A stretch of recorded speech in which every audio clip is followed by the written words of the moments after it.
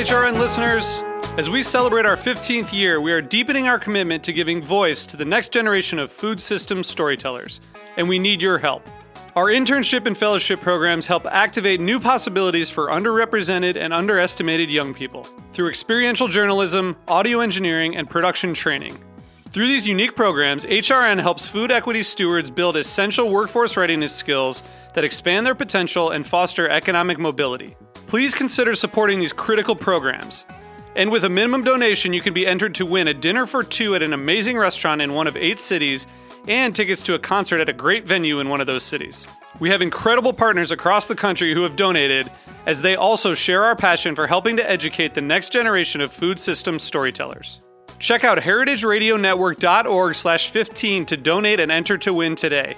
That's heritageradionetwork.org/15 to donate and enter to win today.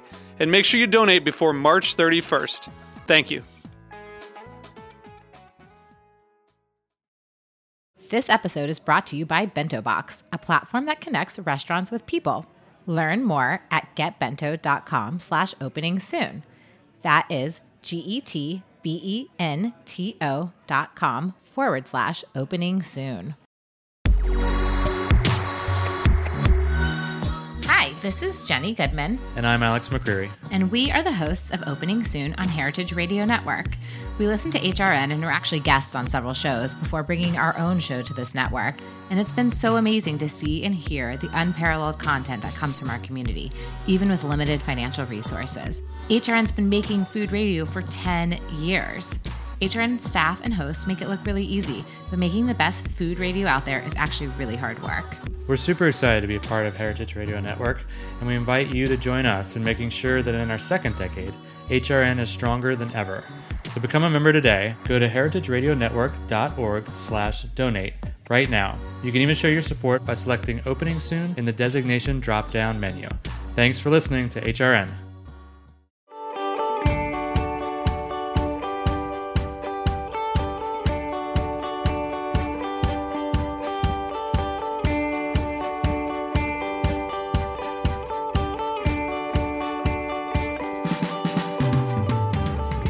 Hi, and welcome to Opening Soon on Heritage Radio Network. We are your hosts. I'm Jenny Goodman. And I'm Alex McCreary.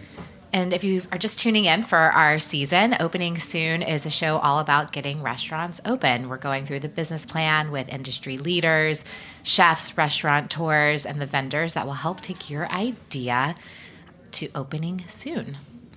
So if you've listened to one of our earlier episodes, then actually, if you haven't listened to one of our earlier episodes, then go back and listen to them, please. But if you have, then you'll know that our backstory and kind of why we're here is that we're not very good, basically terrible at opening restaurants, but we're pretty good at making workwear. And through doing that with our company Till at NYC, we've been able to meet a ton of great startup restaurant tours and kind of see their journey, and really thought it would be interesting to have them share some of their stories and their lessons, whether good or bad, with people out there that are getting ready to start their own journey. And so today with us we have Nikki Russ Fetterman and Josh Russ Tupper of New York City institution Russ Daughters.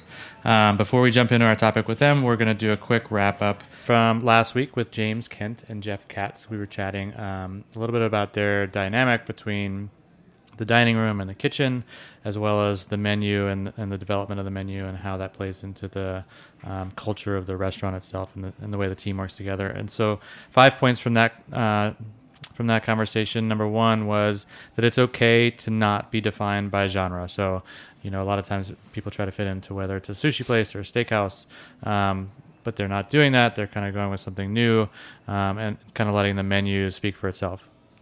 And their second key takeaway was not calling something the front of house and the back of house, but rather they see their restaurant as a dining room and as a kitchen. And this is really so that we're not saying, we value being chef-driven or hospitality-driven more than, the whole sum of the parts coming together and treating guests like you would a room in your house. And number 3 stems from that same philosophy, and it's about trust. And James and Jeff talked a lot about being able to trust one another, the dining room being able to trust the kitchen, and understanding that they're doing everything that they can to the best that they can, and that is their role, and allows them to do their own job, individual job better. And they said that really translates to their staff too, and that's how they marry this culture is because they show that they have trust, which I thought was interesting. And then the number 4 was don't be afraid to stay true to your vision. So they talked a lot about how if you strip away everything that you feel like makes your identity because you risk offending somebody, like their example is they like to play a lot of hip hop, then you'll have this very vanilla experience. Whereas, if you have a vision, it's okay to stay on brand, even if not 100% of people will love it. And the last takeaway from last week really resonates with me is creating a space that people want to come back to. And that's not just for the guest. Obviously, it is for the guest. You want them to come back every time. But it's also for the team. So whether a team member leaves off on a new adventure, that they might want to come back in 5 years and really, fostering that experience inside the restaurant. So this week's episode of Opening Soon is all about building a brand that lasts. You've designed your restaurant. You've sourced the decor and the details of the menu and have all your pieces in place, but how do you ensure you make a lasting impression on your customers and make sure that your brand is echoed across every part of your business to create a unified and memorable guest experience? And how do you do that where it can last a century? Impressive. So again, today we're joined by cousins and 4th generation co-owners of Russ Daughters, Nikki Russ Fetterman and Josh Russ Tupper. Thanks Russ for and having us. Daughters. Yeah, We're thanks so for happy being you're We're here. stoked. We're fanboys and girls. Yes. So we're like and so Lower happy. East Side neighbors. And Lower East Side neighbors, true. So if you don't know and you've been living in a hole, then Russ and Daughters is an appetizing shop that opened in 1914 in New York's Lower East Side. It's a beloved institution by locals, tourists, and Nikki and Josh have been helming and expanding the brand since 2009. So for us, for Jenny and I, Lower East Side residents, for most of the time that we've been in New York for the last 15 years, Russ and Daughters brand is synonymous both with the nostalgia of a bygone dining era and as an institution of quality and care and attention that they put into the food that they make. Since they've taken over, Nikki and Josh have opened an Always Buzzing Cafe on Orchard Street. They have a location inside the Jewish Museum on 5th Avenue. And just earlier this year, they've opened an 18,000 square foot commercial kitchen. That is not a misprint. It's 18,000 square feet. It's really big. I see heavy sighs in the studio today. Just yawned. We're tired. Along with the commercial kitchen, they have a retail outlet and an event space, and all of that is in the Brooklyn Navy Yard. So welcome, guys. Thanks for being here. Thank you guys so much for being here. Yeah. Hi. Thanks for having us. So why don't you just tell us, you took over the business in 2009, but up until that time, there was the one original location. So tell us how you guys got into the business, and then when did you decide, hey, it's time to take it into the next phase? We have pretty different paths. Yeah. I was never involved in the business, and 16 years ago, I was working as an engineer in the Pacific Northwest. I rebelled from my ashram upbringing and became a chemical engineer. And when I heard through the grapevine that my uncle, Nikki's father, was looking for his exit strategy, I went to him and said I would leave my career to get involved in the business. And over the course of 4 months, he tried to convince me not to do that. He was like, this is a terrible idea. Wow. Or really, from his perspective, tried to understand if I was very serious and had the wherewithal or the ability or the drive to actually work in a retail business, which is difficult. And after 4 months of us talking, I left my career and came to New York in 2002. Had you had any retail experience, or had you ever worked at the shop as a kid? Or No. Nothing? No. Wow. Okay. Retail, yeah, my first job was in Brooks Brothers at the Woodbury Okay. Commons upstate. But that was basically the extent of my retail experience. Little which is different. hilarious. different than, not restaurant, Right. food. So yeah, it was out there. And what I convinced him of was that I could learn anything. And I'd figure it out. And that's not a great argument when Yeah. I So- can figure it out. Yeah. And I actually grew up in the store Okay. as a shop kid. My parents ran Russ Daughters for 30 years. Right. And so I grew up understanding on some level that there was some magic in this tiny little shop.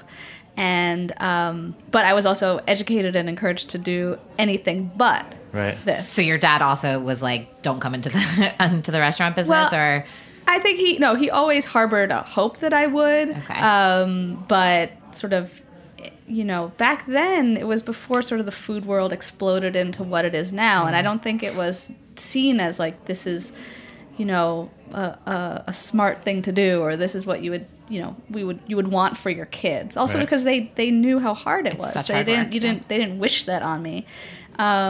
So I spent like 7 years after college kind of checking everything off my list, all my, 9 lives. And then I came back for thinking that it was just going to be a temporary thing just until I figured out my next move. And I had some projects I wanted to do for the shop. My father took this sign of interest as his exit strategy. I see. Yeah. And so then I kind of got thrust into a double bind because he told me either I had to decide right away if I was going to take over, or he was going to have to sell because he didn't have any other, there was no plan B.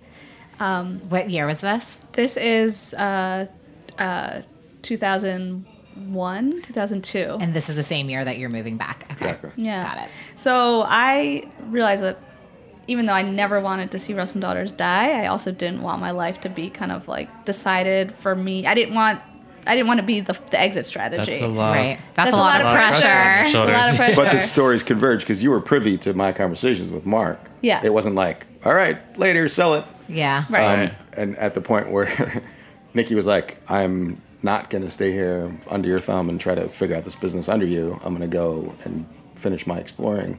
Right. Mark ultimately came to me, and he actually says this is the reason. He was like, Nikki was out. So I said, all right, let's try Josh this. wants- Yeah. So were you guys talking about this as well? No. Sidebar, or you were No. each having No. independent discussions? In with your a with way, Nikki's it actually father? worked Okay. out perfectly because my leaving allowed Josh to come in and establish himself and learn the business without me being there. Mm-hmm. And then I had time to go off and sort of think for myself, like, what is this place called Russ Daughters, and what is the meaning that it holds for me and the greater meaning, and what can I do with it, you know?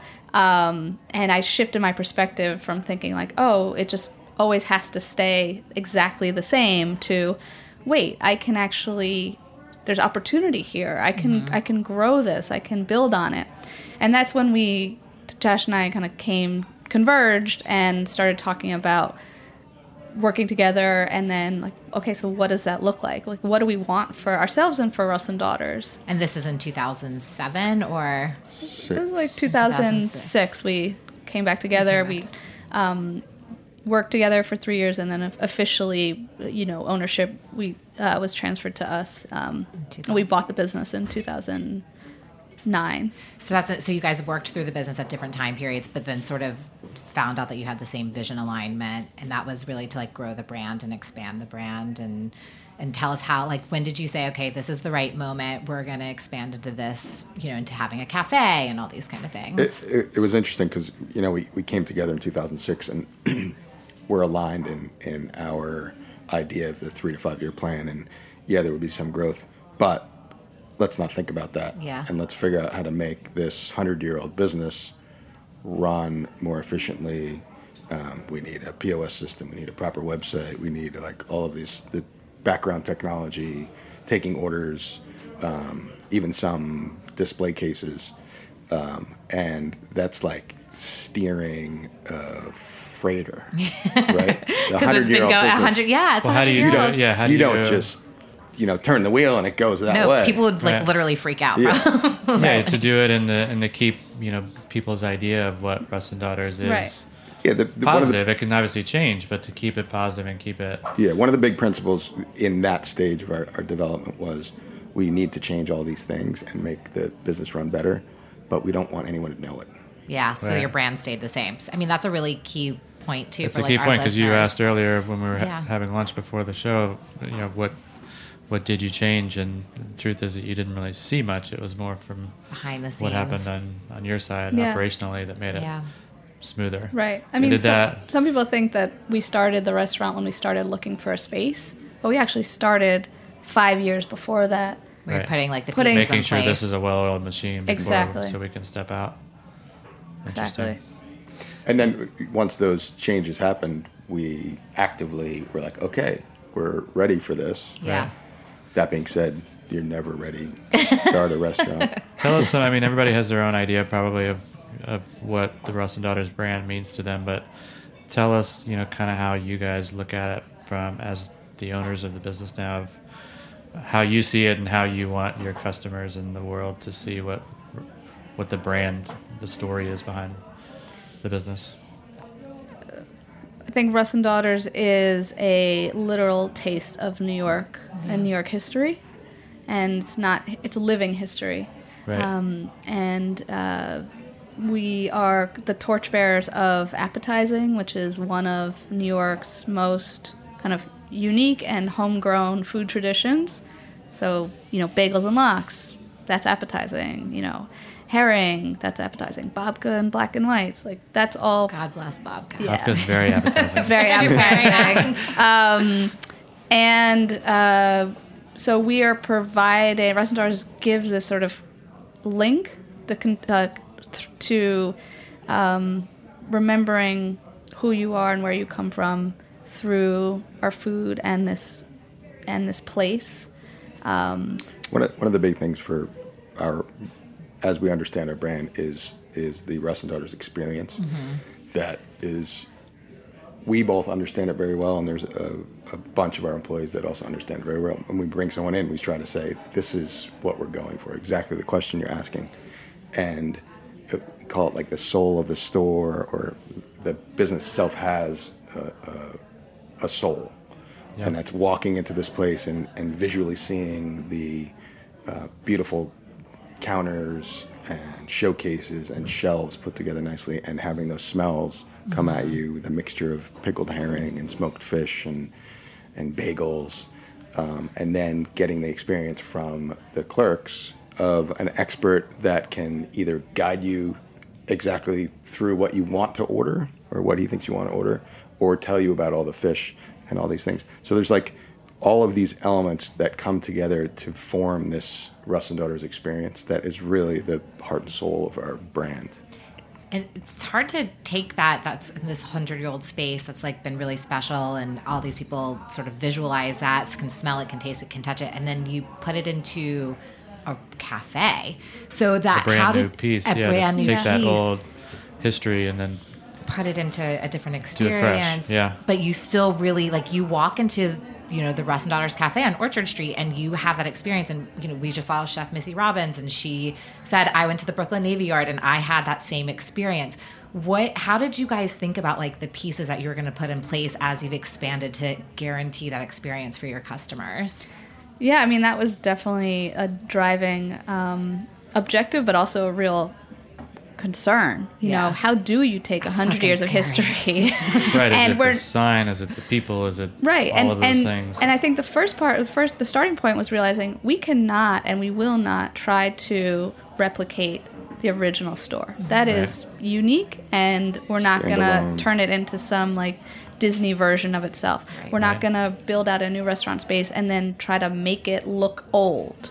And we realize we're Russ Daughters. We are old. We don't need to start, faux finishes on the walls. Faux finishing, and so then it was the question of what are these elements of Russ and Daughters, so that you walk into this new space and you have that feeling of that continuous 105 years of history, and it's so many things put together. Everything from the hand painted signs, illuminated signs, the white coats that we wear, the sort of mismatched jars of dried fruit next to sardines, and obviously the food, and then that's the through line, really, right? So, and then just thinking, how do you take our food, which has been in a retail shop, and plate it and present it for a proper sit-down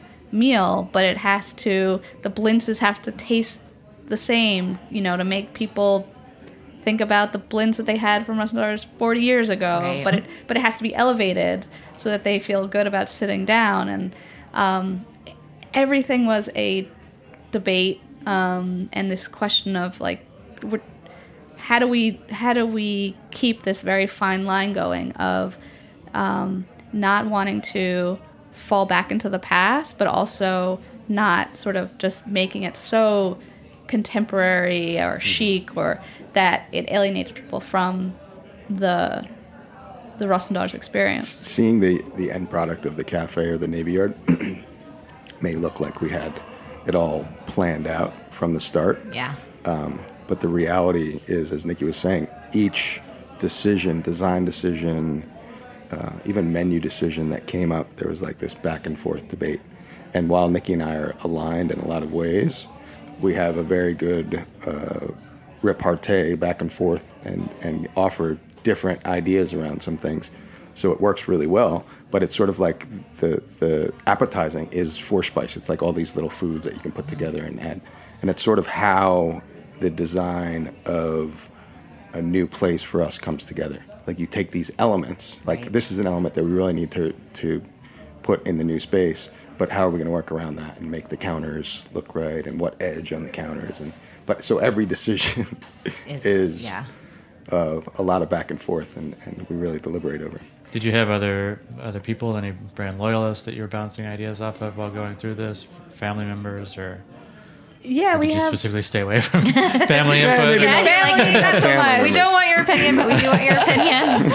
Right. We actually, I think, stayed away from family and longtime customers because of the intensity of the feelings and the sort of possessiveness that people feel. People feel ownership. I mean, you guys were saying this before. People feel like ownership of the brand because they love it so. And they don't want us to change. Right. Which, obviously that's an amazing thing that people feel that connected. That's right. And people come into our shop, and if they see one new person on the counter, they're like, who are you? Yeah. But this happens all the time. We're like, who's the new guy? We're like, did that happen when you that guy's came been back there 7 years. Like, what are you talking about? It's like new to them. Did that happen? Because I've seen both of you guys behind the counter at some point.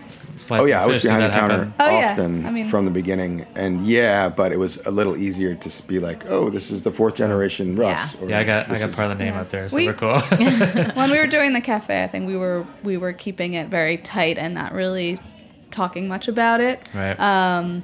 Because we felt that onus on us of like we're the stewards of this precious thing, and we don't want to mess it up, to put it nicely. And also we don't, people don't want us to change. So how do you change while making, people still feel like it makes sense to them? And when we opened the restaurant, Russ Daughters Cafe, and I had friends and family, and to hear the comments coming back, and most of them were like, what took you so long? That's great. That's okay. Amazing. Or I've been coming here. This is, I'm the third generation of my family coming here. Yeah. And this reminds me of, being in the shop. And that was the biggest validation.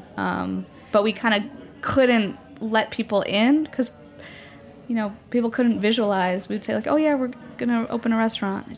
They'd always try to compare it to something else. It's going to be like Balthazar? Is it going to be like the old Ratners? And we had enough trouble trying to make these decisions between us and our graphic designer and the contractors that were working for us. So to bring in other family and customers who have tons of opinions would have just really confused the situation. So once the cafe was open, the OG customers sort of came around and loved and embraced it, it was amazing. From day one. Yeah, hilarious to think. I mean, when we started talking about we're doing this project, we would have customers literally livid.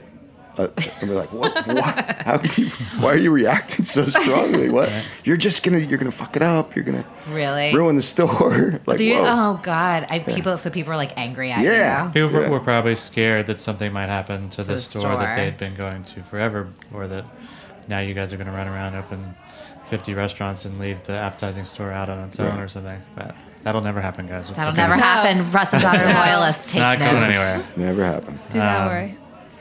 What do you feel like were some of your branding wins in this cafe that really sort of hammered it home, aside from the hand painted details. And did you feel like, how did you bring, I feel like the staff culture and the way that you're embraced is very important to the appetizing store experience.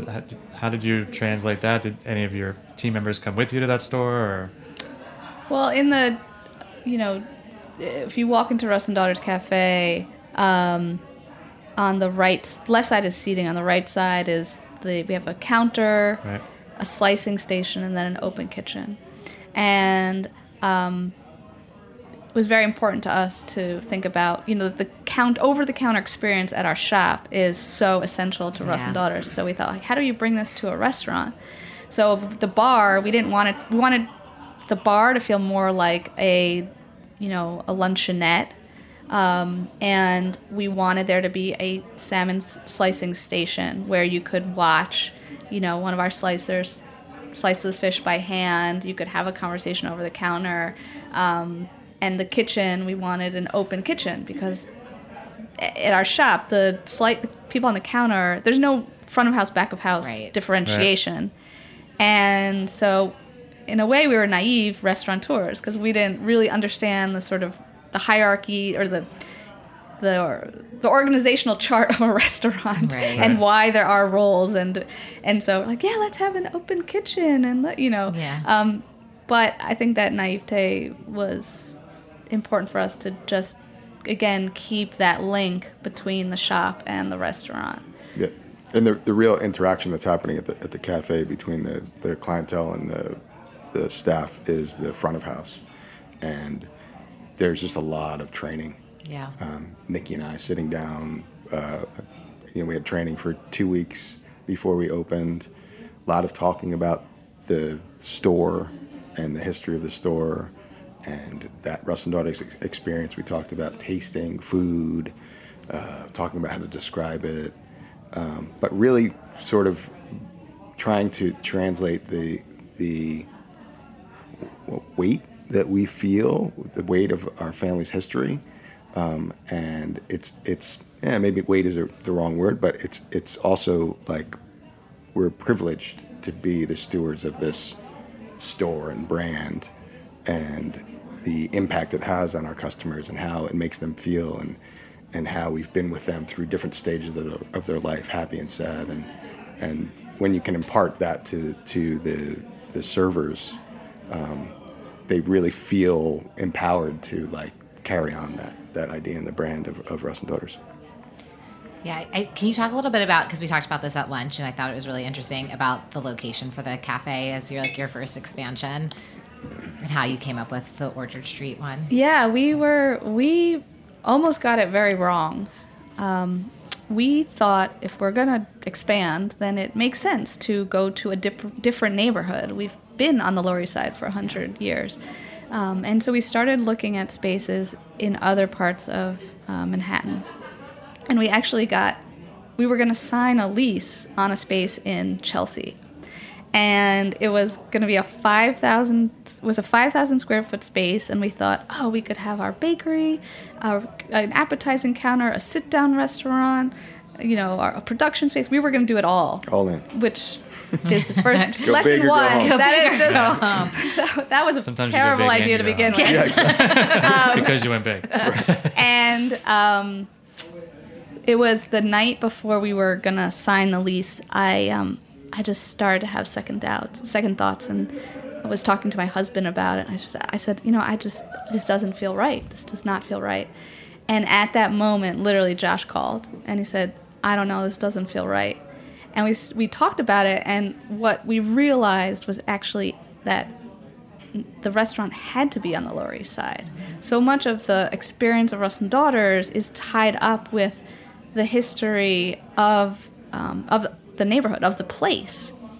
People come to Russ Daughters because it evokes memory, and as with the Lower East Side changing so much, there are fewer and fewer places, and so we realized, we have almost an obligation to stay on this, stay here and stay local. And after that, things started to move very quickly, because then we really had a much more a clearer purpose and understanding of what we were doing, and it was a lot easier to find the right space with the right landlord, and I'm glad that we kind of got the best of both worlds, because it's not next to our shop. Right. You have to walk 2.5 blocks, but you walk down Orchard Street and you can, look at all these tenements. You can feel the history and the sense of place, and then you get to our restaurant. Mm-hmm. So, you learn a lot when you make a mistake or you're about to make a mistake. Yeah. It's a circuitous route, but we found the right spot. But and I think that's like a really interesting point for your brand too, because as you're like reaching new generations of customers, you're really thinking about like how it makes sense for time and place for them to understand the experience, so it all makes sense in one place, which I think is like you guys are really good at that for a brand building perspective. Okay, I think we need to take a super quick break to hear from our friends at Bento Box, but we will be back with more.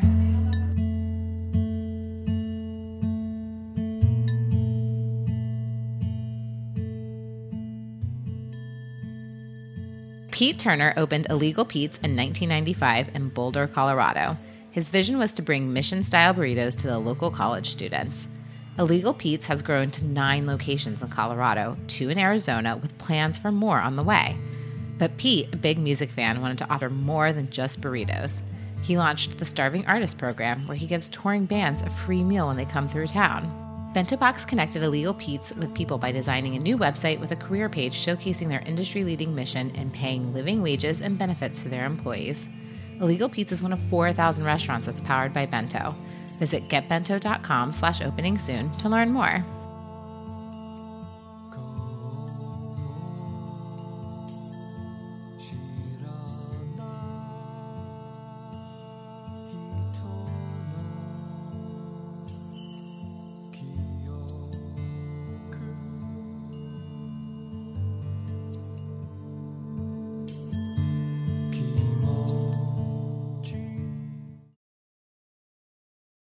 All right, welcome back. Again, just a refresher, but we're sitting here chatting with Nikki and Josh, the owners and proprietors of Russ Daughters in the Lower East Side, and also in Brooklyn Navy Yard as well. A couple of the key points that I thought were the most interesting from the first half of our show is in going, the cafe, how you guys carried the brand over, but made very specific intent not to replicate what this appetizing store was and is. And I think that's a really important way to think about your brand is, not just doing the same thing over and over to keep it consistent. It's about, expanding on the voice of what it is without exactly doing that. And then the second one, of different ways that you kind of brought the brand voice of the appetizing shop across to the cafe. I think for most restaurateurs, it makes a lot of sense in carrying that sort of attention to the food, and that's what you talked about, that was the bridge 100% between the two. And then and talking about that, kind of tell us how, and we were just talking about before the break about how important the neighborhood itself was to the cafe, and that's why you chose that over the Chelsea store. How did you then make the jump to Brooklyn, and how is that? Well, we first made the jump to the Upper East Side. Right, That's the true. Museum. Yeah, to the museum. And maybe in between there, we made a jump to Bushwick. Okay. Oh, Right. right. Yeah. After we opened the restaurant, we really focused on making our own bagels and having a facility to do e-commerce out of, which relieves a lot of stress on the store. So we actually opened a place 3 blocks from here. Yeah, we're in Bushwick and Right. Roberta's. Well, I would imagine that there's the rent for an 18,000 Lower East Side square foot space. Well, and our Expensive. our first production facility and bakery was 5,000 square feet. Okay. So that happened, and then the Wow, that's impressive. So how long, from 5,000 to 18,000? yeah. How long were you in the 5,000 square foot space? No, we didn't. 4 years. 3. 3 years. Yeah. Before you're like, oh shit, this is too Well, small. as soon as we finished it. Yeah, we built it out and then realized, oh, this is too small. Right. We've done that. and Do you also have we've some been drawing there. room in Brooklyn? We do at the Navy Yard. We Oh, you definitely have some have. space We for have that, a lot okay. of, and that was the thing. We realized, wait, we're Russ Daughters. We do things for 100 years. Yeah. So this space is not gonna hold us even for 5 years. I love that you're thinking like that, though. Like, We do this for 100 years. That's amazing. That's why you build a brand that lasts, by the way. I totally agree. You know, I tell people who are just starting out, you know, think about how you would run this for 100 years. Think about this business as a family business, and what would you want to pass on to another generation, not just of, you know, your family, but your customers. Because I think, you know, that idea runs so counter to sort of the general wisdom, which is like, build it, grow it as fast as you can, as big as you can, Right. you know, sell it, go big. And I think that, you know, there's a different sensibility, and you build something differently if you're doing it to last. It's so true. Whatever your intentions are, to understand and to think about the future of a brand is important for a successful brand of business. Yeah. But also maybe don't think about it as a brand. You know, I think a lot of people start out and they want to have this very clear, neatly packaged idea of the brand and have their logo and the design and everything mapped out perfectly. And when I think of the brands that have the most impact and evoke the most emotion, it's the ones that aren't perfect. Like where there's some grit. What's a brand that inspires you? I mean, we're sitting here at Roberta's, you know, like this did not. It's perfectly imperfect here. It's perfectly imperfect, and it started out, you know, without this idea of like, well, we're going to turn into this great. Right. It just was very, you know, what can we do that's great here in this neighborhood? Create the experience, create the connection, and develop the brand throughout a good connection and happy customers. Yeah. And so you guys, because you wanted to preserve like the food traditions and, you know, making sure that's when you guys decided to start making your own bagels and babka and everything else. Right. We had a hard time with suppliers for bagels. We had a separate recipe from the bagels we sold to everyone else. So it just made sense for us to make bagels. So soon after the cafe opened, we built and opened a bakery in Bushwick, and then we're approached by the Jewish Museum on 92nd and 5th to open in their basement a cafe, and it seemed like sense. A very good shidduch connection. So we did that only a couple years after. Yeah, we get approached a lot, like every week. Every week? Wow. Yeah. Like there's, holy shit. know, come here, do this, let's do that. And we say no literally every week. Until there's... Thanks for coming on the show. God, we could have gotten rejected. But different. So we say yes. You know, the Jewish Museum was one where we, after really digging into it, thought, okay, this is one that we can't say no to. Right. And again, I think that's a different approach, you know? Like, don't always just go after everything. Like, really actually be picky until there's something that you know you have to do. Is that like a gut check for you guys? Or is it like, or do you have like really, you know, or is it like something very thoughtful and methodical of like what you're saying yes and no to? A little of both. You know, there's the initial feeling, which you should always try to not listen to. Yeah. It's got to be. I'm sure you guys have gotten wooed by some pretty nice offers at some point. It's got to be hard to be able to say this might not be right, even though it's. But after that initial gut response that you have, you know, Nikki and I are good about this. We'll like sit down and like sort of vet the concept and the idea and look at the pros and the cons, and so I wouldn't say it's so methodical, but it's a little both. And what's your gut after you talk about the reality of it? And having been in this industry, you know how hard it is and what it takes. And so these sexy ideas, you know, when you think about the reality of actually executing on that, you know, it's you can't just jump into something willy-nilly. Right. And we understand that. So, but I have like 4 appointments for our trip this weekend. For like all kinds of people emailing me. Oh yeah. So we're doing a pop-up in LA. And the same thing with Russ Daughters at the Brooklyn Navy Yard. I mean, taking an 18,000 square foot space, It's giving me anxiety just hearing that number. Yeah, me too. If I think in the short term, I want to have a heart But attack. you're thinking 100 years, which totally makes sense. Like, Exactly. Yeah. It's like, this is, how do we keep Russ and Daughters firmly planted in New York City? You need space for that, and you need to secure that now, even though we don't need that space now.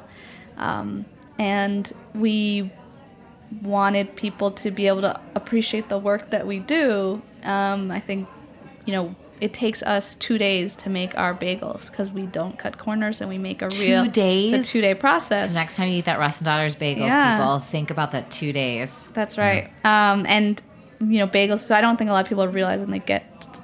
most bagels are made much quicker. And but we want people to see the work and appreciate the craft. So we put our bakery on full view. And these you can get these online as well, right? This Yeah, is we not ship just all over like- the country. And you don't can have get to their be- salmon online, too. Yeah. Not Right. internationally. Not internationally, much Missy to was- Missy's chagrin. Yeah. But, yeah. All right, should we move on? I think we let's we do- could easily talk about a whole lot more with you guys, Yeah. but 100 years worth of stuff to talk about. we're going to go into some sort of quick fire questions of sorts. So like more of like a one word kind of answer, but whoever wants Apples. to take that is Not incorrect. that quick. One word that describes how you feel about being your own boss. And actually, do you feel like your own boss? Just with like we've talked about the With your ownership of the customers. store and the tradition, the history. Maybe that's a longer answer. That is the better question. Yeah. There's supposed to be one word. Do you feel like your own boss? How about that? Well, we're co-bosses, No. which I think really helps guide Russ and Daughters because there are two of us, so we kind of balance each other out and check each other from making dumb decisions. And then it also makes life a little bit more livable. Our quality of life is better because there are two of us, and I really think that our bosses are our employees and our customers, and we both feel that way. And it's in part because we're representing 105 years of our family's reputation and business, that we can't fuck it up. Yeah. And if we only listen to each other or ourselves, then we probably would make some wrong decisions. You guys are doing a Yeah. good job. Yeah. You never. Yeah. think You you're never doing truly. okay. You're always working for somebody. I always right? say we work Yeah. for our customers, Yeah. too. Yeah. When did you... sorry. Number of days off in the first year a charge of the shop. First year in charge of the shop. Yeah. 2009 to 2010, I guess. I think- don't remember. I had about 40, and Nikki had 2. No. No. How's that happen? You guys think? Yeah. Like, Josh, you know- don't get into the deal. Do you feel This- like were you this- the type of person that's like working all the time, or are you like? Do you No, value there were- We're in it time for off, the time long in? game. But So there were we don't long want days. to... And early on, Yeah. we were, I don't know if we were still doing 6s. Yeah, but we yeah. were, Oh, I yeah. did 6s. No, but then, in 2010? I don't know if we were Probably- still doing 6s, but it was like 3 or 4 years, 6 days a week. Wow. And then and Russ and Daughters is the holidays, it's like I mean, 20, we do 23 to 30 Holidays are days nuts. straight at the end of the year. Wow. so like the Christmas holidays are busier for you than like the Jewish holidays? Jewish holidays is super busy. I know, my The mom's end of there your in holidays India, is yeah. like this extended from Thanksgiving through January 1. Does your whole team do the same? For the most part. No, we Because there are work times you go ourselves in a there on little- holidays and there are like 25 people Yeah. behind the counter. Yeah. They're like shoulder to we shoulder. want to give the employees, like I said, we work for them, so Right. we would definitely take off less than they do. But yeah, they work hard and long hours. So usually the follow up to that one is, what about in the last year last week. or last week? Sorry, Yeah. We're pretty good about 5. 5. Yeah. Yeah. Yeah. All right, All thanks right. for looking up. I know that's not the... A lot of people say, like, I work 10 days straight. No. We've done that. Actually, most But- people who come on the show say start with what Recently, you say. so They say but they this is have the work thing. 5 We and get we 2 opened the days. Navy Yard unofficially middle of December. Nikki and I were on the counter training, doing anything we could, and we were doing 6s some days, some weeks 7, Right. Yeah. for 3 or 4 months. But it's important. I think most people do come on and say that it's important to balance, and I think there's a misconception with young cooks that are going out to start their own business that the more hours and the more time that you put into it, it's just going to be better. And it's not true, I think. And there's a lot Your of ways. anxiety about not being there is not helping anyone. Yeah. And you need to If be it doesn't fresh, to fall have apart. fresh ideas, Yeah, right. and to be a good manager, and all those things that are important about being a boss. Yeah. And like Nikki said, in it for the long haul. Mm-hmm. True. This one always throws people for a loop, so I apologize in advance. But you're a world-renowned traveling speaker on the power of brand building. Give us your one-line motivational quote, or like the title of your book.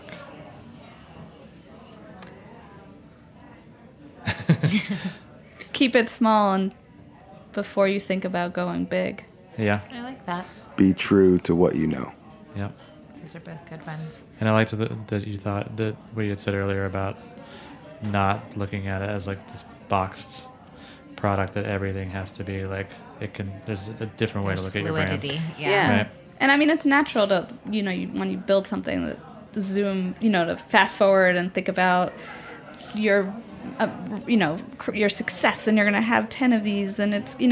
and that, of course, you have to think that that's going to happen, but you also have to be perfectly happy with one thing for 100 years that's working really, that you get to work really well. It works, and you're good with that. Yeah. If you move on to the next thing too quickly, you're not going to get the first thing right. It's very true. True. What about That's your... good. I was going to say, what's the dream location for the next Russ? If there is going to be a next one. You guys can have different answers. We shouldn't have different answers, but I think I we like will. that. I think we will.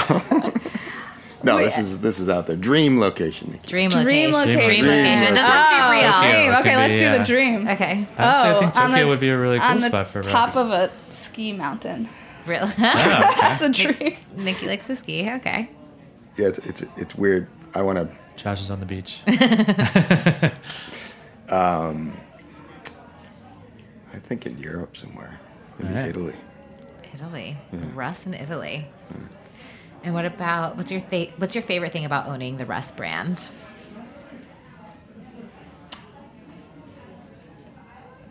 The meaning that it has for so many people, and keeping something like that going, and that it's relevant across generations. Yeah, pretty I cool. think that's the same. I'm strange if you ever see me out and people are like, "Oh, you own Russ Daughters?" I don't really want to have those conversations, but I do most enjoy the impact that what we do has on people. Yeah, it does. answer. Yeah, literally everyone. Touches a lot of people. Yeah. Everyone That's has a pretty story. cool. It's Everyone gotta has be a great their feeling. Russ and Daughter story. You Yeah. guys have your, Yeah. you shared with us your story. My and- dad is geeking out listening to this right now. Yeah, Alex's I dad hope is you really guys- going to freak out. And so you're part, you're providing food, but you're also providing a platform for people to share stories and memories. Right. So What's the scariest thing about owning the Russ brands? Fucking it up. fucking it up. I knew the answer, but just wanted to hear you say it. What's your favorite thing on the Russ menu? Which menu? Let's go cafe. Cafe? Cafe. Yeah. I got a weird one. It's kind of my go-to. It's the kasha with a poached egg. Ooh. Yeah. What is the number one seller on that menu? The classic. The classic. Yeah. Yeah. Easy. Cool. I think we did it. So, we usually give a shout out to any restaurants or bars, whatever that are opening soon. Anything any that you friends guys have on opening? your radar? On your radar? Oh, yeah, wait. I feel like we always are hearing from people who are opening places. Buried under a rock for too long. You're like, I've been No one buried tells under you. the I'm ABR. also a creature of habit, Yeah. and I can't say the ones that I know are coming down the pipeline. But Jen, do you have anything? Yeah, Red Hook Tavern, we're really excited, is a full-service restaurant from Billy Journey of Hometown Barbecue that should be opening very soon in Red Hook. It's going to be old school classics and delicious, so check I want to it out. give a little shout out to the Taconic Diner Okay. that someone took over, and I went and had a sandwich there for the first time Good. last weekend. It was It's in awesome. Amazing. upstate New York. Yeah, upstate on my way to upstate to the house. Cool. I want to give a shout out actually to Transmitter Brewery. Those guys just opened, moved their brewery from Long Island City to right down the hall from us at the Brooklyn Navy Yard, Building 77, and they have you can look into the brewery. The tap room is beautiful, and you can even take the ferry now right to our building in the Navy Yard, which is kind of great. That's literally cool. like Building 77. 12 minutes Go see from them. Yeah. Midtown, 6 minutes from Wall Street. There's You can ever have a beer. a line at Russ Daughters. You can take a number and go and have a beer. All right. That's a More good way to reason do to it, go yeah. visit Russ at the Navy Yard. I mean, that's a shout out too. It's their newest location. It's Yeah. still fairly 6 months in. So yeah. Yep. Okay, cool. So next week we'll be chatting about making the most of your beverage program. Joining us will be Ariel Arce of Air Champagne Lounge, Tokyo Record Bar, and Niche Niche. Special thanks again, Nikki and Josh. If you guys left your moleskin at work and you didn't take notes, we've got your back. You can check our blog on tilletnyc.com. We'll do a wrap-up of key points from today's show. Can you guys tell everybody where to find you on the social buzz spots? Well, at Russ and Daughters and Lux Populi is our Facebook handle. Cool. RussandDaughters.com. And Orchard Street. Shipping nationally. Yes. Sorry. Josh just is like almost strangled me. Shipping nationally. RussandDaughters.com. Yes, do it. For us, follow the journey on Heritage Radio and subscribe on iTunes, Stitcher, or anywhere else you get your podcasts. Don't forget to follow us on Instagram at We Are Opening Soon and at TilletNYC. If you love what you're hearing, tell everyone you know. Go on your podcast, rate us, review us, and we'll see you next week.